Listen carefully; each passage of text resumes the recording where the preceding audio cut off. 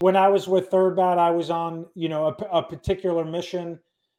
I've told you about it, the ambush in Iraq. Yeah, go Um, for it. Tell me about it. and Yes, it. but I'll talk about it. But the where I was going with it initially was, you know, like there were, like 2 or 3 silver stars in one day, 10 or 12 Purple Hearts off of in that same day, 10 or 12 Bronze Stars with Valor, myself included, in that one day. Yeah, That was such an intense day of firefighting where still a lot of us stay in touch who may not have had a lot of other career experience together otherwise, right. but we all have that one day in common. And that one day was so formidable for all of us. And we equally shared it that we stay in touch with each other years later, Yeah, for sure. at one point, and I'll go through it quickly, but then talk about the importance of it. What we did that day with Third Bat in Western Iraq um, was the Marines. We were in Shark Base in Ramadi, and it was the summer of 2005, and that was basically the place to be. Hmm. And the Joint Task Force was running high value targets, and any missions that were not tier one targets, we would then turn over to the Vanilla SEALs who were on the other side of Shark Base at the time. And they Task Force Bruiser, and they would go out and execute them. Okay. And that's not to discount anything that they did in that same period of time because they were doing very important work as well. Oh, for sure. But the majority of it was missions that the task force, frankly, wouldn't launch on. Okay. Yeah. But at that time, the Marines were going on a clearance operation through a portion of Ramadi that had not been patrolled in months. And it was well known that a lot of bad guys had repopulated that area because Fallujah had just, the Battle of Fallujah had just come to a close, which was a major event. Yeah. And Ramadi was becoming a beehive of bad guys. And so it Yeah, was that's a too big long to deal. leave a place like that Yeah, you unpatrolled. can't I mean, leave it it, ungoverned, right. And so what we had coordinated was that the JTF was going to set up a blocking position on the other side of the clearance operation where there was a river with a single bridge going over it because the assumption was if there's any bad guys in town that are leaving during the clearance operation, the only way out of town, if they don't want to come in contact with the Marines, is to go over that bridge. That's the only way out. And so we took a company of Rangers out there, the Joint Task Force. We had other attachments with us as well. And we set up the day prior. Okay. We went in by helicopters, walked for like an entire period of darkness and set up. And sure thing, the plan was a success. And almost immediately, as soon as they began, we had set up a blocking position on the bridge with interpreters, I love this and story. it was a perfect. So The much. road was a perfect dog leg going down to the bridge, Yeah. and the road was built up, and so it was elevated with ditches on both sides, and on the Uh-huh. other side of the ditches, which were also elevated of equal height to the road, was all cornfields. Okay. Okay. And so you could very easily, which we did, hide in the cornfields, which are a couple meters away from the road. And you had no idea driving on the road. You just thought it was ditches on the side. Right.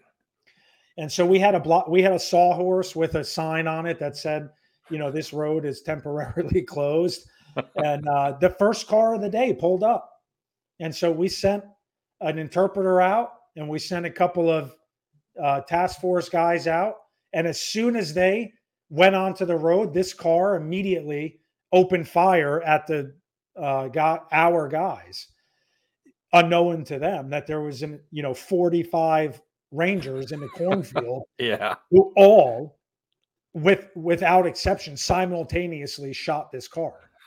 Okay, so imagine what an entire a company minus of Ranger firepower simultaneously firing into a single car a few meters away looks and sounds like, right? Needless to say, the entire threat was eliminated immediately.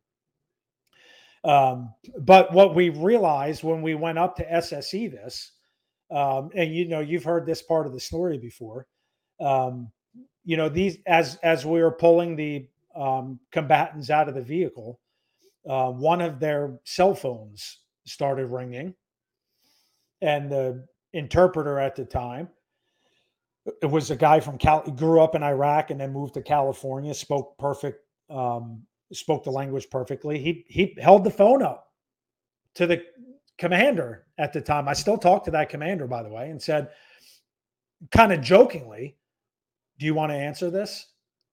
And he said, "Yes, I want you to answer that. See who's on the other line." And so he did. And they had a very, you know how those guys communicate. They're, yelling and having an exciting conversation. And when he hung up, he said, what was that all about? And he said, these guys apparently know each other and they're all bad guys. And he said, "What happened? I just heard a bunch of shooting. Tell me what's going on." And I told him, "Yeah, I was leaving the city and I encountered a bunch of Marines down by the river. But don't worry, I shot them all and we're stopped down by the bridge right now. What should we do?" And that guy said, "Stay there. I'm going to send more fighters to your position so that you can keep fighting the Marines. Okay? Stay by the bridge. I'm going to send another car with 4 guys down." And we said, "Okay." Now, years later, I thought about this, by the way. This is basically a legacy feint. Okay, from a doctrinal warfighting perspective, this is a classic feint with modern technology. We were using cell phones, and so I had attack aviation and F-18s overhead at the time, and I'm on a couple meters away from this road, and I'm sharing all this with them. I'm like, we're trying to get this car off the road because we got intel that there's going to be another car coming down. So start scanning this road and let me know if anybody's coming down the road. And they started doing it. And, Rangers went up and pushed this car off the road into a ditch so you couldn't see it when you were driving down the road. And this is all in a short period of time. And then I have aircraft telling us, yes, we have a sedan coming down this dirt road at a high rate of speed. And there are things sticking out of every window, and we think that they're weapons. And we're like, "Oh man, this is unbelievable. This can't be happening." So, everybody is told, "Hey, get into your fighting positions. This is going to be a hasty ambush. As soon as this vehicle stops at that sign, if we identify vehicles, that's the trigger." And so they did. They pulled up. It was a sedan. These guys had rifles sticking out of every window. And as soon as they stopped at that sign, we immediately engaged, myself included, that vehicle. What was remarkable, I don't know how this happened still, 4 guys. Imagine 45 people shooting at a vehicle 3 meters away from them. These guys did like an Austin Powers 27-point turn on this road, turned the car around, and drove the opposite direction. Okay, they were probably how was forget about them being alive? How was the car even operational? Yes, I know. Listen, because the road was on ditches, they couldn't just make a U-turn. They were like doing these little turns to keep it from going off the road. Okay, and so this car starts going in the other direction, and we're like, "This is unbelievable. We cannot let this car get away from us." Right. So, again, it's just like unbelievable events the entire day. So a Gustav team, the commander says, "Hey, goose the car." So a Gustav team runs out into the road. This car is getting as fast as he can drive away. The gunner sits Indian style on the road, gets the Gustav on his shoulder. The guy loads it and gives him, taps him to shoot. He shoots the first round. It goes right over the top of this, barely a miss. And as they're reloading, one of the guys in the car has just got his AK out of the window backwards, just spraying. Right. He rips around right into the groin of the goose gunner who's No sitting Indian way. style, hits him right in the groin. Now he's laid out on the road. Okay. Oh, Never didn't get a second round up. And almost immediately the car at that point, I think all these guys were hit multiple times. yeah, At yeah. that point, it went off the road. The car went off the road into a ditch. Okay. So now we've got a casualty. And the problem with that was now we got a car in a ditch, and um, two of those guys got out of the car and were now in the cornfields. Okay, so now you've got unaccounted personnel who are walking around. Sure. And so they sent ranger teams out online, stepping 1 foot at a time through these cornfields looking for these guys. Okay. And the remarkable thing is one of those guys is still in the Army now. He's a CSM. His name is Kirk. This was his first of 2 Silver Stars, by the way, an absolute warfighter. He and his team were walking 1 step at a time, and they came up on one of those guys who had gotten out of the car. Okay. And that guy was basically, on his way out. Yeah. But when he saw them, he stood up, pulled a hand grenade, and ran towards them. And Kirk grabbed the dude and took him to the ground and took the grenade in the chest. Oh my God. Okay. And so everybody hears this grenade go off, and we're like, what is going on? And it's some, private on the back then, privates didn't have radios. Right. It's a private on his team leader radio, and he's like, Sergeant so and so just jumped on a hand grenade. What should we do now? We're like, is he alive? They're like, yeah, he's alive. He's having a hard time hearing. We're like, bring him to the medic. That's what you should do. Eliminate the threat and bring him to the medic. And Just to clarify, he had body armor on, obviously. Yeah, body armor. Yeah.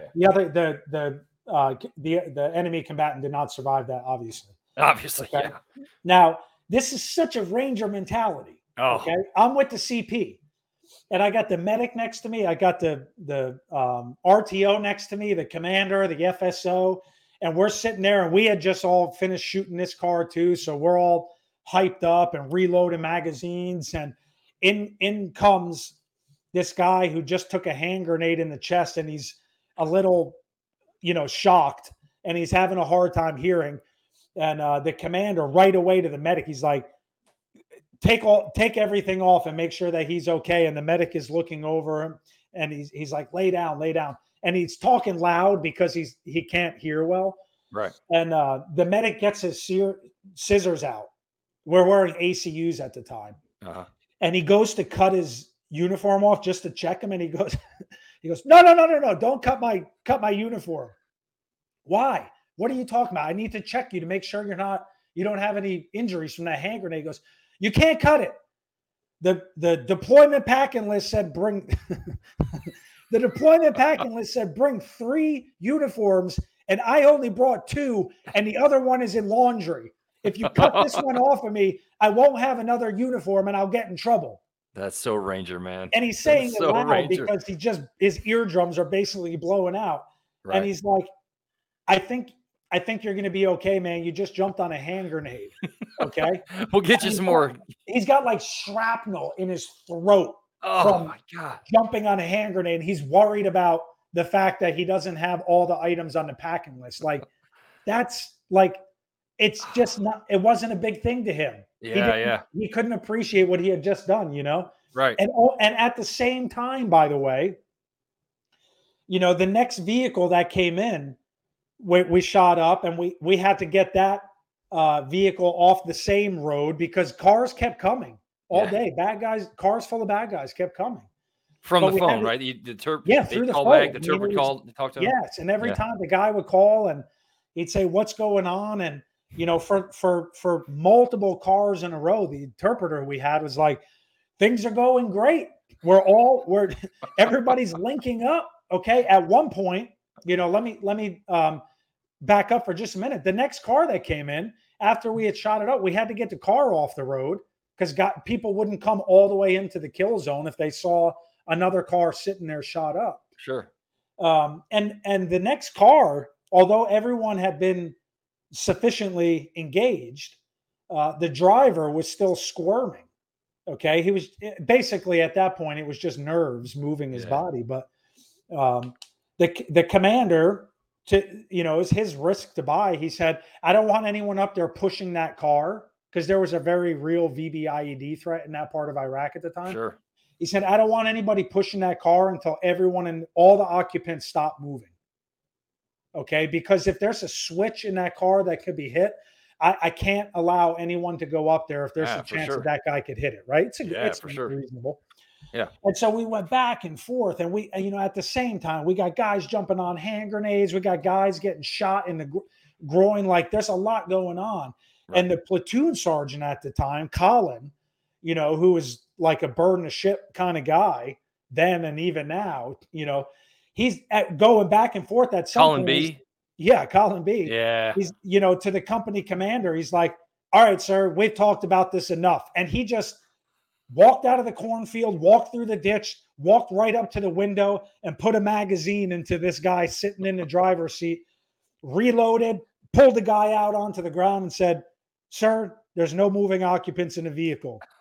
Give me a squad to push this vehicle off the road now." And off it went. That sounds like him. He got a Silver Star for that as well. And so, oh, really? Things calmed down for a few minutes after all of that. Now we got a guy who had just been shot in the groin. He was bleeding out pretty good. He's sucking on a fentanyl lollipop. They're, doing significant casualty care to him. We brought in medevac for him, and we carried himself, myself included, carried him on a stretcher out to that helicopter and got him out of there. And, by the time all of that settled down, the intel kept coming, the phone kept ringing, right? Like the narrative kept getting better. And then, where I finally, besides, shooting my gun, what every JTAC, ETAC then really wants to do is drop. Sure. The phone kept ringing.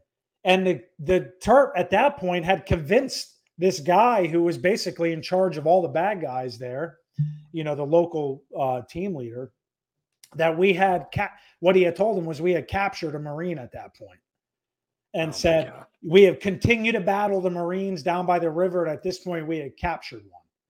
Okay, who is this Terp who has this great imagination? I know. In reality, it was us ambushing these cars all day. Okay, and we were taking casualties. They were taking casualties. We were medevacing guys out. We were jumping on hand grenades, but he had convinced him that the whole time the bad guys were winning and we captured a Marine. So he said, "Listen, it was a couple of phone calls back and forth. He said, I'm going to send a camera crew down to the river and I want you to cut that Marine's head off.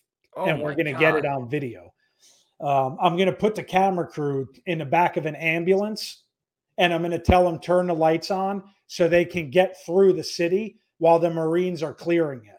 Okay. But when the ambulance gets to your position, you'll know it's the camera crew in the back. And you know what to do when they get there. Right. And so I share this with all the aircraft in the stack. I said, hey, continue scanning the route into our position. But we have intel that there could potentially be an ambulance with its lights on headed our way. And if we do, the commander has declared it hostile. And sure thing, it was Marine AH-1 UH-1 combo. Nice. And they said, no, this was all during the day, by the way.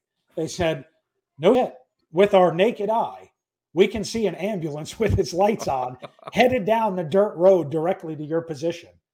And we're like, all right, let's hit it. So what we ended up doing was coordinating a Hellfire strike on it. And before it even made it to our position, they came in with a low altitude Hellfire strike. Perfect.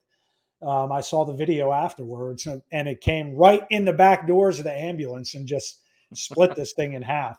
Jeez. And at that point, the cat was out of the bag on what had really been going on all day. Yeah. And I can't believe it went on for that long. I mean, that's crazy. I mean, I'm talking like you know, if we had just been sitting there all day, we would have had a better plan on how to take care of ourselves. But because it was basically an all day gunfight, nobody took the time to think about things like, are we drinking water? Are Right. we putting sunscreen on? Are we eating? Nobody was doing that. But by like sunset, when things were finally settling down, emotionally and physically, as we were talking about before, everybody was like absolutely spent. And Yeah. everybody was, I have pictures that a couple of pictures were snapped on that day that I have. And I look back on them, we were all incredibly bright red sunburn Oh man. because we were out in Western Iraq all day in the summertime, super dehydrated. Our lips are all chapped because nobody was drinking water all day. And, you know, it just was like this series of events where the only thing on your mind was killing bad guys.